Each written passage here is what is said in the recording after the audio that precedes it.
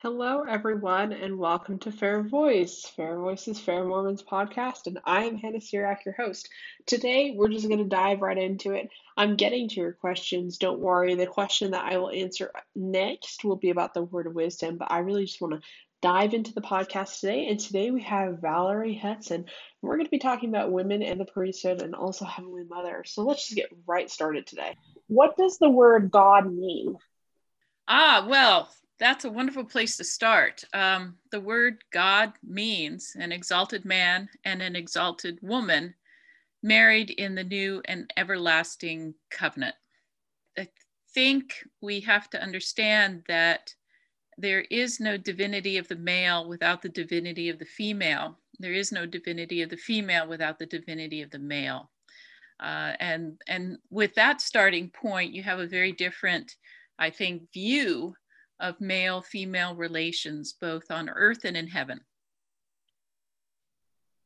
That's awesome. I totally agree with you on that. I think that when we understand God in that way, we're able to understand our own femininity more. What do you think we understand about Heavenly Mother? You know, what's really interesting is that people say, we don't know anything about Heavenly Mother. Why is that? And I kind of want to say, well, we don't know anything about Heavenly Father. Why is that? In fact, Dallin H. Oaks gave a talk a couple of years ago in which he said, look, we don't know very much about Heavenly Father. And I think the same can be said about Heavenly Mother. The person we know the most about, of course, is our Savior, I think, because we have records of his time here on earth. But I think we know them through the laws they have given us. We know them through an understanding of the great plan of happiness. We, of course, understand them through prophecies and revelations that are given not just to the prophet of the church, but also to us as individuals in our stewardships. Yeah, I kind of feel like we probably know more than we let on about Heavenly Mother. Certainly, I think her daughters, who in a sense are her apprentices, right? I mean, supposedly we women are in training to become Heavenly Mothers one day. I think that she speaks to us through our bodies and through the experiences of the kinds of roles that she herself has as a wife, as a mother, and so forth. So, yeah, I think there are lines of communication, though sometimes perhaps we may overlook those. That's a really unique perspective. I appreciate that a lot. What do you think divine femininity is, and what is unique about women? Oh, I'm not going to touch that one with a 10-foot pole, and let me tell you why. Is because I think deep inside, that whenever somebody, and it's usually a male somebody, tells me that women are like X, I think of all the examples of women that I know that aren't X. And I also think of how much more women are than X. Does that make any sense? So while I do believe that there are some very sex specific roles in the great plan of happiness and also in the eternities, there is obviously a distinction between a mother role and a father role, though I think there's a lot of overlap. I also believe that we mix it too much up with our current 2021 American understanding of gender roles. And I think every century, every age falls prey to that very same tendency to say, well, whatever we think women's roles are or men's roles are, in this period of time, is the way they are in heaven. And, I'm not so sure about that. Definitely, I think mother and everything that motherhood entails is going to be present in the eternities. But are we going to have things like the difficulty that mothers here in America have contributing their talents and their wisdom to society while taking care of children? No, I don't think we're going to have that problem in heaven. And so I'm a little reluctant to say, aside what we see, say, in the Proclamation on the Family, I'm reluctant to bring in any sort of gender roles aside from sex-specific forms of reproduction. I think that's a really good perspective to have, especially because I do think you're right. When we approach topics like this, we do have a tendency to kind of make God in our own image, if that makes sense, and impute our politics and our current understanding of political systems onto doctrine, which isn't necessarily the best approach to have when we can just, go through the wonderful exploration of what exactly the Family Proclamation says about women and what the scriptures say about women, which I find very empowering. Can you, so you have done a lot of work on the two trees. Can you outline what you mean when you compare two types of people to the two trees? Oh, sure. I'll do my best shot to give you the Reader's Digest version, but I do refer listeners to the full essay, which can be found on the Square 2 website in the journal issues tab. Just search for Two Trees. But the idea of the two trees is that I think up until very recently, that members of our own faith community were falling prey, if you will, to some of, I think, the erroneous beliefs of larger Christianity. And it's really been with the help, I think, of our prophets, seers, and revelators, such as President Dallin H. Oaks, who gave that incredible talk about Mother Eve years ago, and others, where we begin to pull sort of the canvas covering of these erroneous beliefs away from the Garden of Eden story. So for one of the first things is that, when God decides that we're ready to start the great plan of happiness, he creates a garden, two trees, and he puts two people in the garden with the two trees. And the very fact that we've got two trees and two people seems to indicate that perhaps these people have stewardship over the trees. And indeed, the restored gospel sort of suggests that that's true.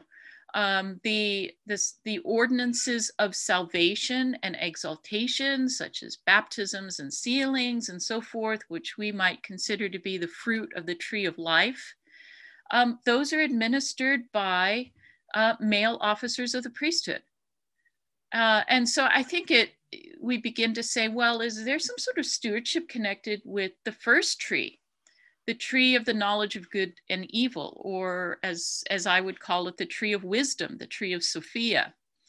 And I think there absolutely is. And I think it's made plain in the Garden of Eden story, where none of the action can start until Eve arrives on the scene. It's almost as if this sequence of events, the fact that Adam is created first and then has to wait around for Eve to arrive before anything happens, suggests that he was not foreordained to have stewardship over the first tree, the tree of wisdom. Now, when Eve arrives, then that's when, through great wrestling and trying to understand and trying to get a glimpse of what the plan of happiness was, even though she's now behind a veil. I think it's important that we realize what is happening here with the knowledge of good and evil, the fruit of the tree of knowledge of good and evil. It is this fruit by which immortal beings enter into mortality. It is through this fruit that the light of Christ is kindled within the breast of each mortal being. It is through this fruit that we enter into full material agency. And it is through this fruit that we are pointed in the direction of the difference between good and evil, which the light of Christ shows us. And we learn to love the good and eschew the evil. And these things, I believe, are very much the ordinances of the priestesshood.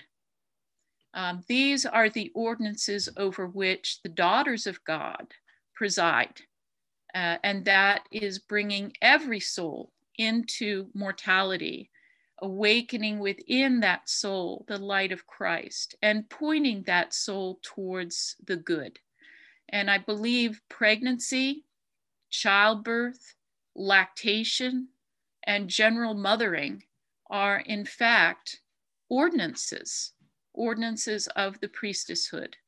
You'll notice that even Adam had to receive those ordinances. He had to receive the fruit of the first tree from Eve.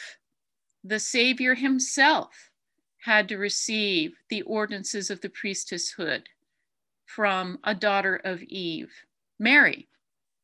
And so I think this gives us a much greater understanding that there were two people, two trees, two stewardships, two hearkenings, Adam hearkening to Eve, Eve hearkening to Adam, two gifts given, two gifts received.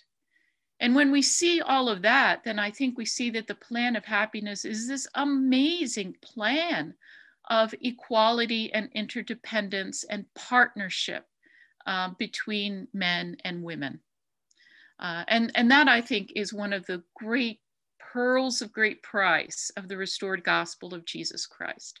I love that beautiful explanation, and I do encourage you to go on to Square too and read the entire essay. I've read it a few times, and I just think it's a very, very articulate and beautiful positioning of women. So this kind of gets into something that I would like to talk about too. So what do you think then the true meaning of the patriarchal order is? We talk a lot about patriarchy in the church. There's some positive takes, there's some negative takes, but I would love to hear what you think it means for us to have a patriarchal order.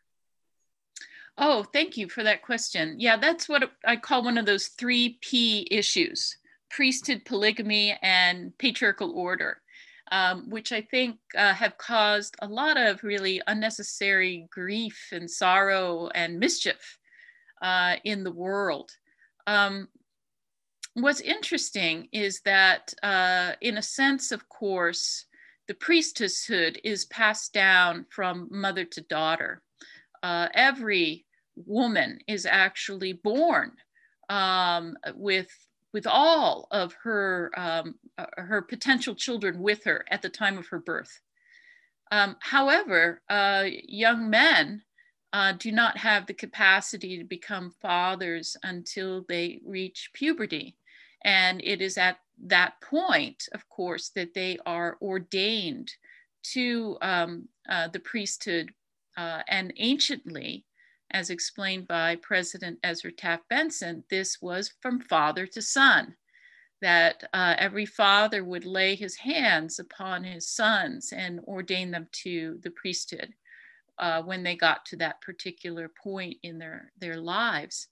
And so President Benson explains that is why we call the new and everlasting covenant of marriage, what that new and everlasting covenant of marriage brings about, right? We call it the patriarchal order because it's the priesthood is passed down from father to son. But he says what it really means is the form of governance that Adam and Eve developed, right? Which is the diarchy, the equal ruling of the patriarch and the matriarch in the family order of government. And certainly we know that heaven is based not on nations, states, or parliaments, but the family order of government is based on fathers and mothers. And so I think, we oftentimes define the word patriarchy in the sense of the word that it's used in the fallen world. And in the fallen world, patriarchy means men rule over women. But what the patriarchal order creates is actually 180 degrees different from that. It creates an order of radical equality. Now, by equality, I don't mean identity. I don't mean that husbands and wives are the same, but that they stand before each other as absolute equals and they stand before God as absolute equals in God's eyes. And so it's unfortunate that the term patriarchal order, right, really should probably be called the family order of government as established in the eternities by our heavenly parents. I agree. And I do definitely think that the way that, I guess, I don't want to say the world defines terms can sometimes mold our understanding. And then we can take in these secular assumptions and bring them in to masquerade a really beautiful concept that you articulated quite well that resonates with me a lot. So my next question for you would be, what is the foreordination of Eve and what would that mean for women? Yes, well, I think that women and men have roles that really, really do overlap in the plan of happiness, but I do think that there are some separate roles. And it's because we need to need each other. Why do we need to need each other? Because I think self-love never creates anything. And that's one of the reasons why I'm so happy that the missionaries knocked on my family's door 50 years ago, is because otherwise I would have been left with a conception of God as an old bachelor. And I don't believe that old bachelors or old bachelorettes can create anything. I don't believe that a single solitary self can create anything, because creation is an act of love. And without there being love, there can be no fountain of life. There can be no creation. And so it is impossible to have God without there being an exalted man and an exalted woman who love each other and are committed to each other forever. That is the wellspring of all creation in our universe, is the love that our heavenly parents have for one another. And so I am very grateful that that pattern is recreated in the lives of their children, which is men need women and women need men. And so while our what we do on a day-to-day basis to build the kingdom of God and build our families overlaps quite a bit, there are still some sex-specific things. Men can't do certain things. Women can't do certain things. The fruits of the tree of life and the fruit of the tree of wisdom cannot be given by the other sex.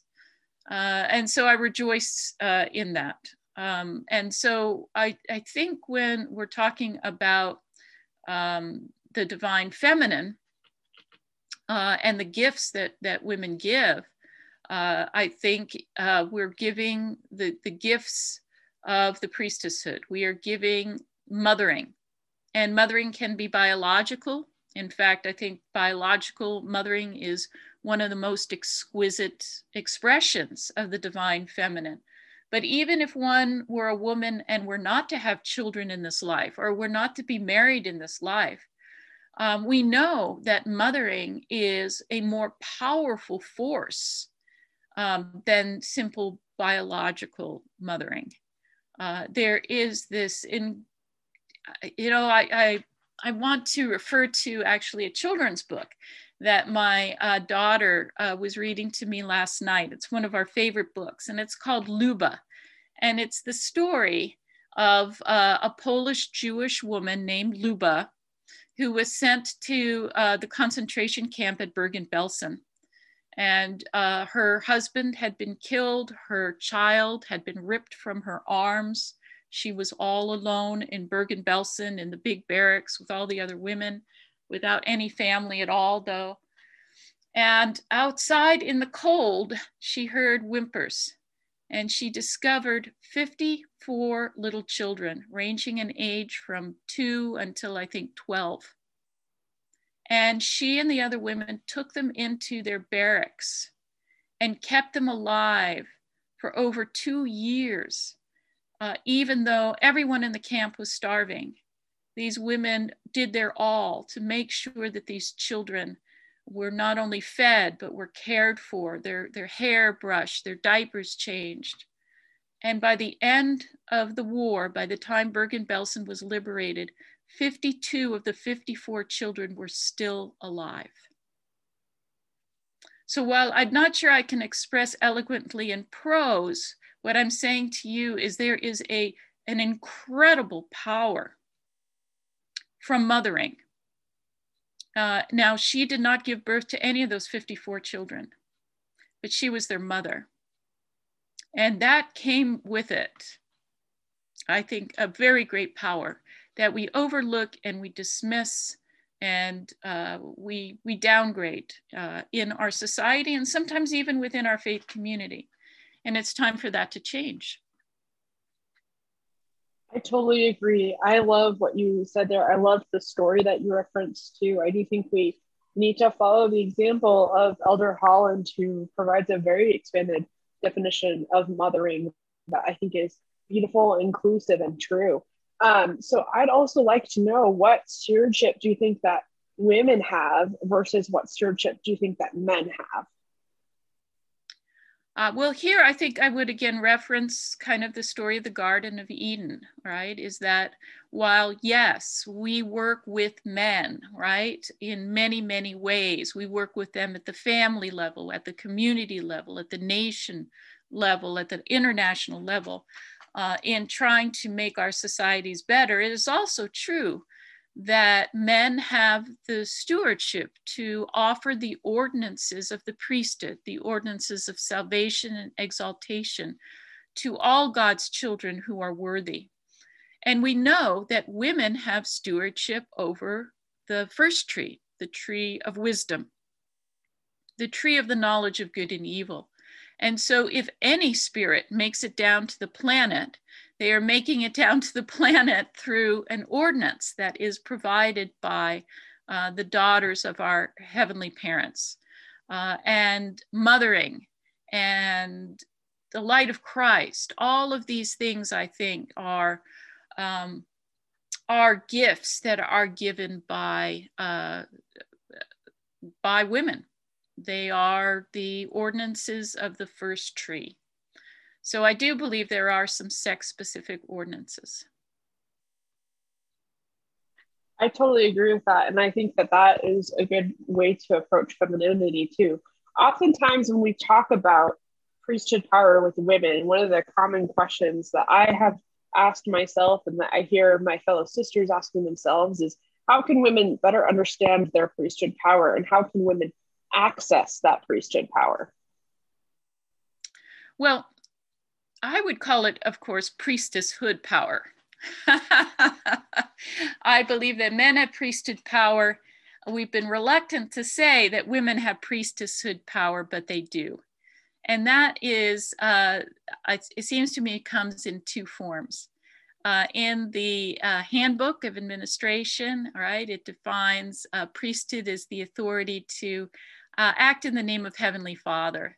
And I think priestesshood, of course, is the authority to act in the name of Heavenly Mother. And so we women have the authority to act in the name of Heavenly Mother. I believe that heaven, for example, always listens to the prayers of mothers and gives them special consideration. And I think other powers are given to mothers as well. Powers of intuition, powers, there are just innumerable powers that I think women have. And there may even be a biological basis for those. I mean, every time you get pregnant with a child, that child's cells will remain in your body forever. Some of their cells will remain in your body forever, and some of your cells will remain in their body forever. So in a strange way, there's this micro chimerism that exists within both baby and mother as the result of pregnancy. So in a sense, all of my children are always with me in my own body, and I am with my children in each of their bodies as well. What a fascinating concept that is. So I do believe that there is an incredible power that is given to women. And I believe that we already know that.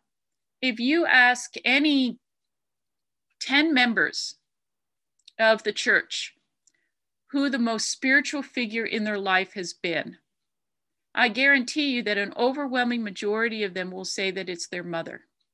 Why is it then that we do not think that women have power from heaven? I mean, the thought makes reason stare.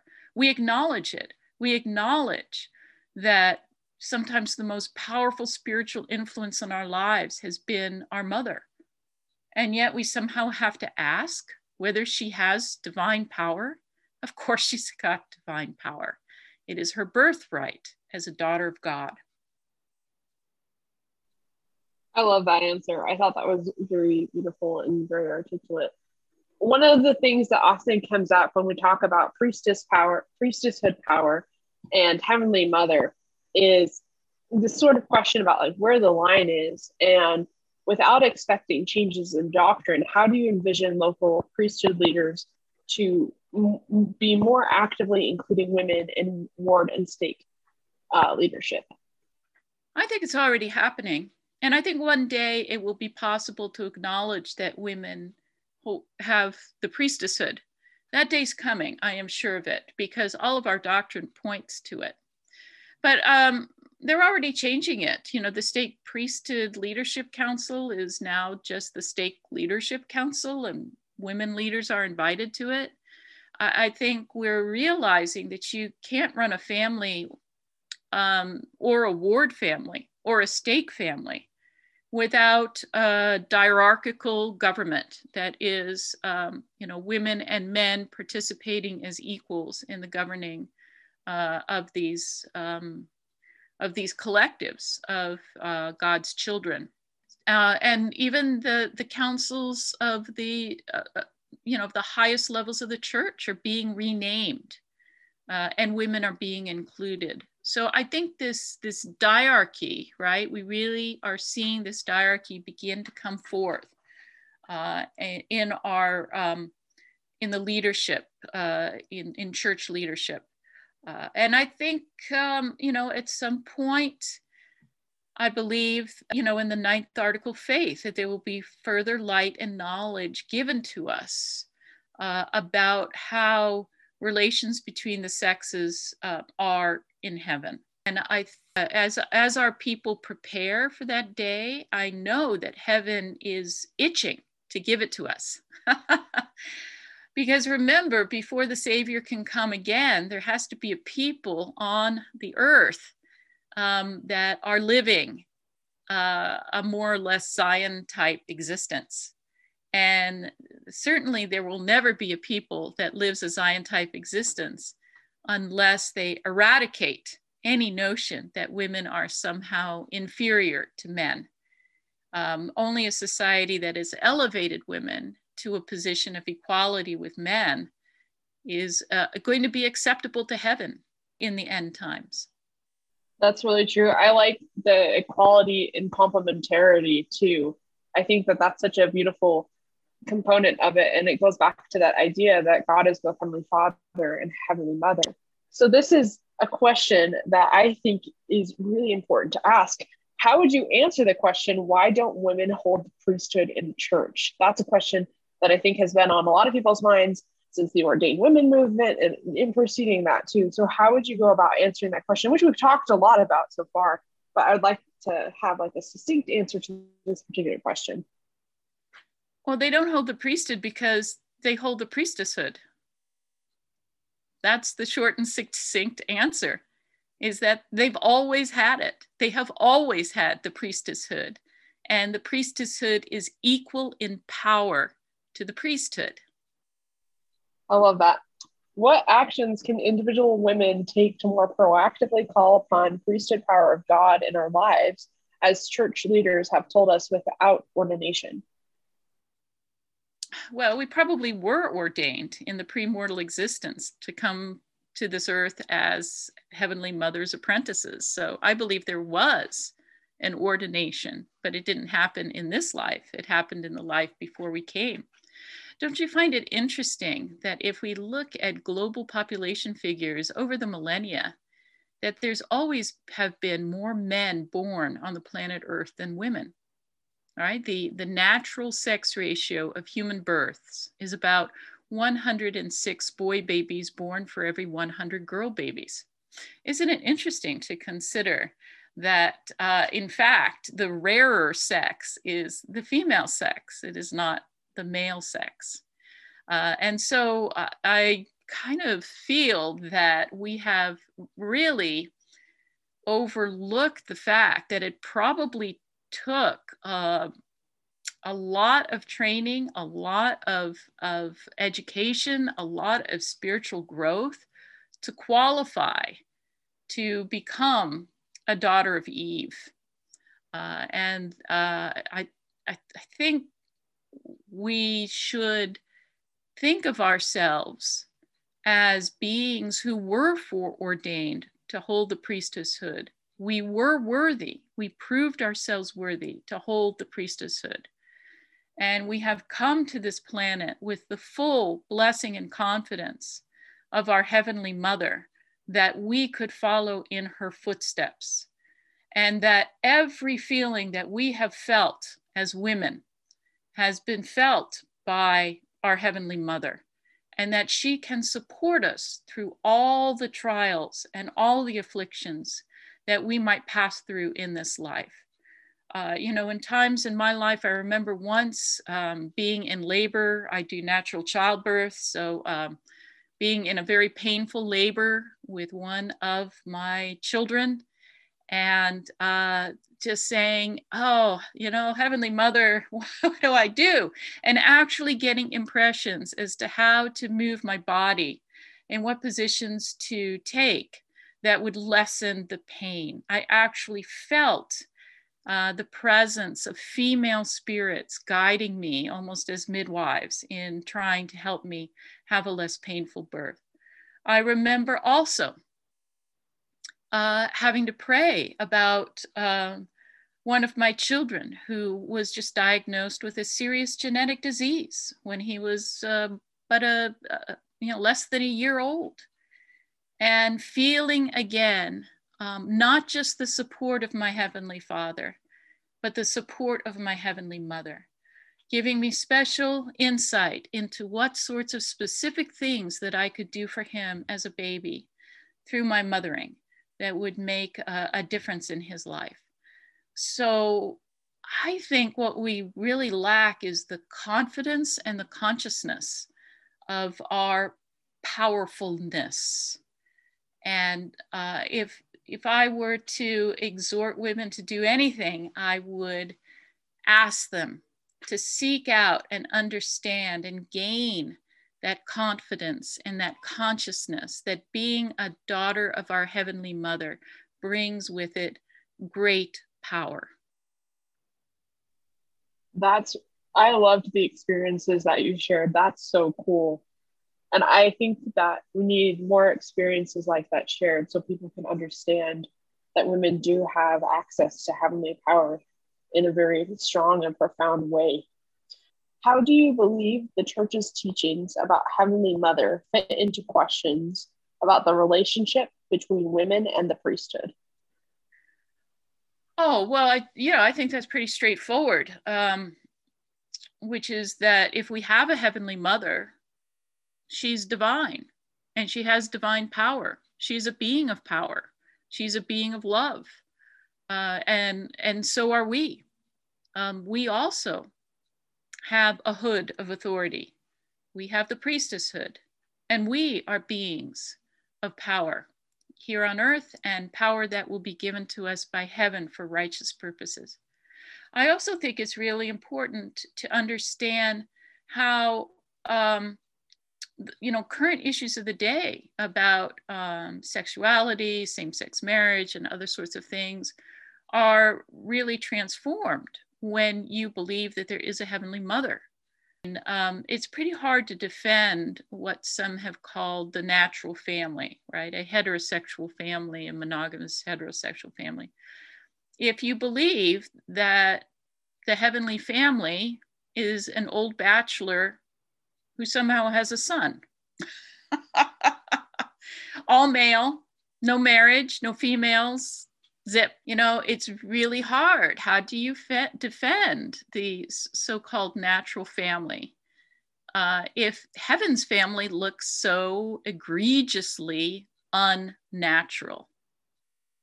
How do you even defend marriage itself? We know that, the United States has been called a post-marriage society. If you don't have a belief that Heavenly Father and Heavenly Mother are married and they want us to follow in their footsteps. So I think it's actually been a mistake to so bury Heavenly Mother in our theology for so long, because I think it left us without sort of the strongest defense for some of our beliefs about sexuality and gender issues in the modern day. And I believe that we're beginning to see the error of that. And I think that we're bringing her back into the light. And when we do, the fact that she exists makes all the difference in the world to our understandings and our justifications for our positions on these controversial issues. Regarding Heavenly Mother, one question that I have too, we're often, when we talk about Heavenly Mother culturally, I think we often say things like we shouldn't talk about her at all because she's too sacred. Does that have any basis to you? What are your thoughts about that? Well, I think that's a myth that's been really ably debunked. I think that David Paulson, who recently passed away, was a religion professor at BYU, did a thorough study with one of his graduate students.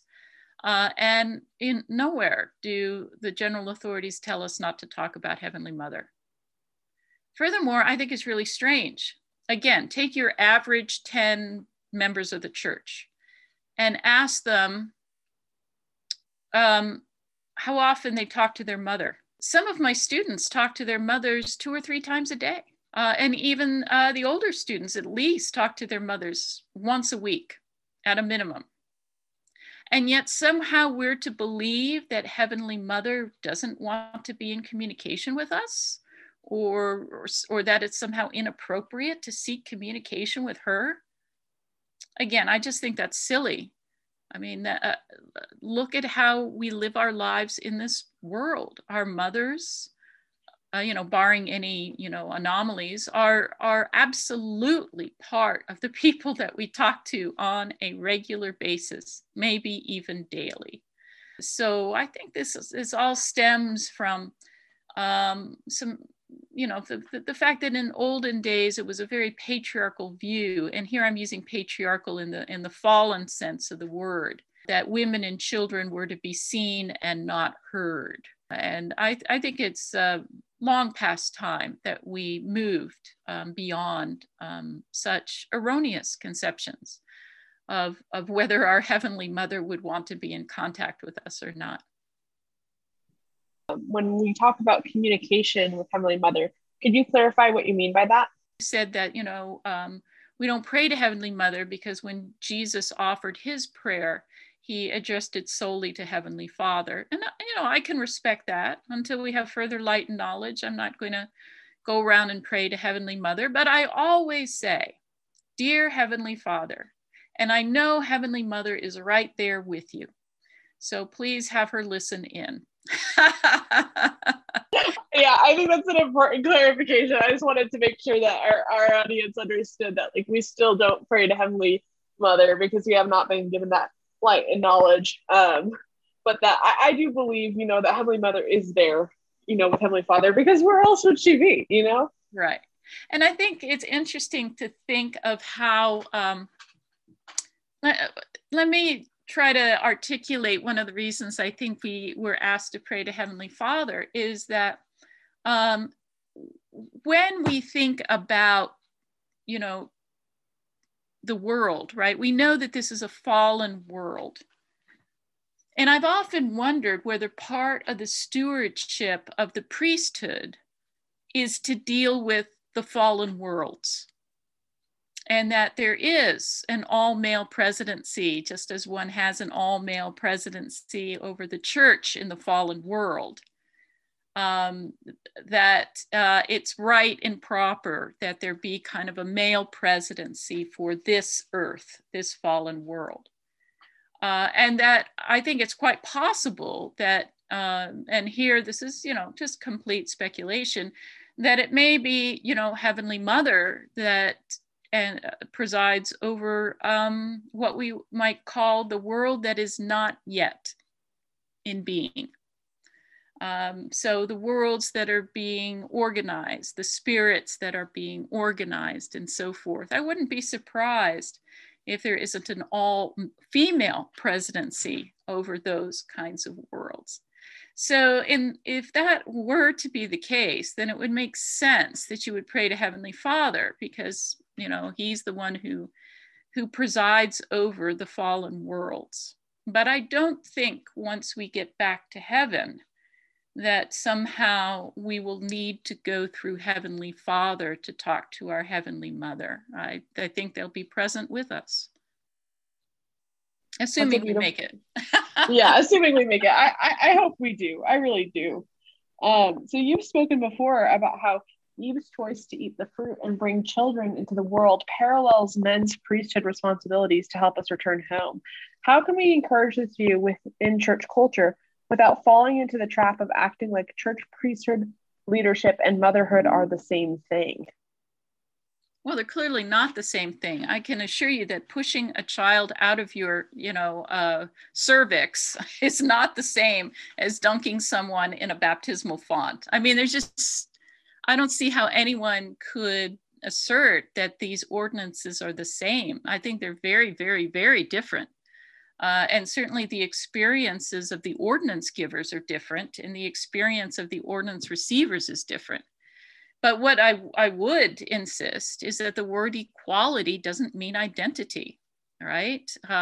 Just because you have two men, right, doesn't mean that they're identical, even though they're both men.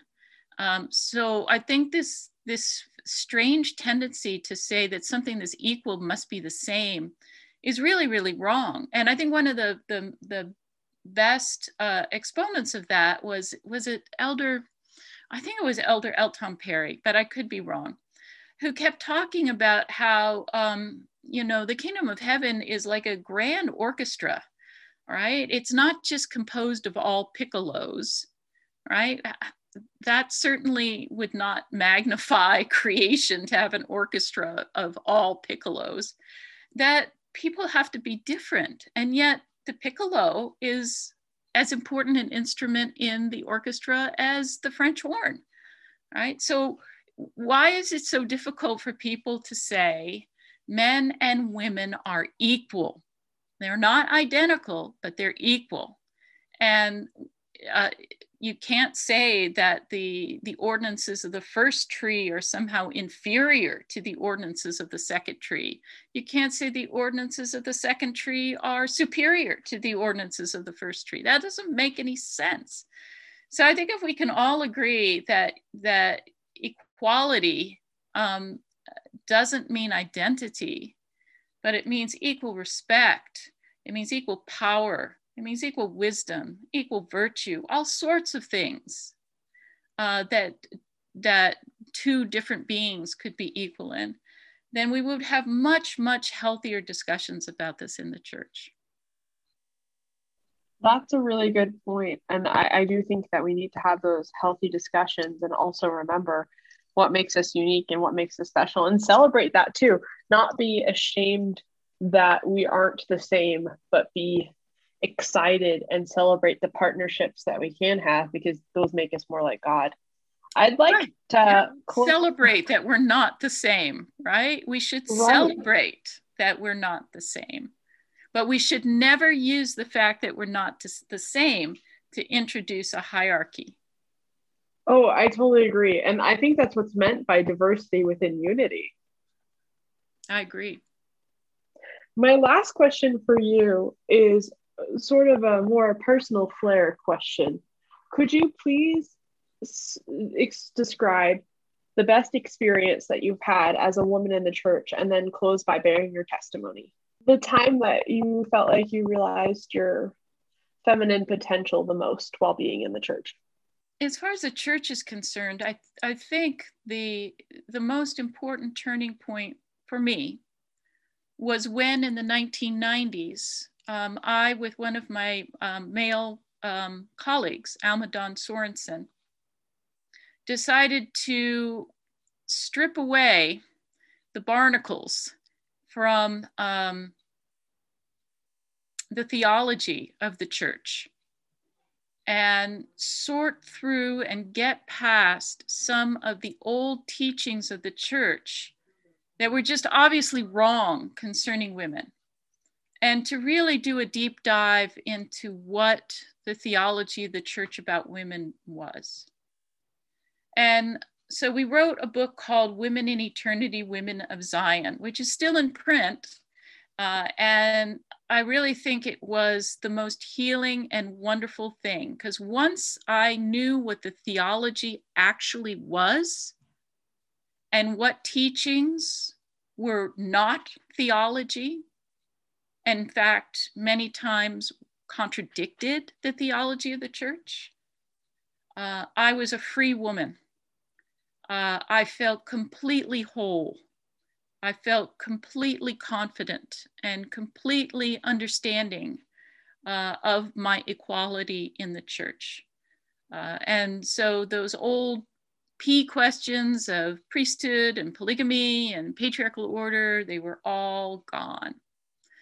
So that I think it was very telling that it was the work of a man and a woman jointly to try to sort through all the erroneous beliefs and teachings and really understand the theology of the sexes, if you will, was probably the most wonderful thing that's happened in the church. And I'd like to give credit to Alma Dawn Sorensen. He died just last week, but he was a great man. And I think he has given all of us an incredible legacy, a man who was ahead of his time in understanding the necessity of gender equality as the foundation of all good and the foundation of heaven itself.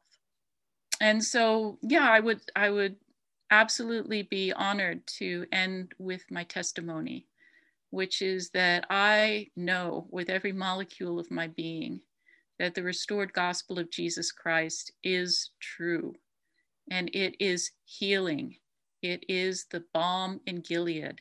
It is the good news for women. In fact, the most feminist act one could commit would be to share the restored gospel of Jesus Christ with others. I am grateful to my Savior for his fulfilling of the promises that he made, not only to the men, but to the women, to his sisters, fulfilling of all of those promises. And I think it was right and proper that the first person that the resurrected Lord showed himself to was a daughter of Eve here on earth, the mother Eve in the Garden of Eden. And I am grateful for the blessings of all of the ordinances of the priesthood and the ordinances of the priesthood that I and my family have been privileged to receive in the great plan of happiness. And I say these things in the name of Jesus Christ. Amen. Amen.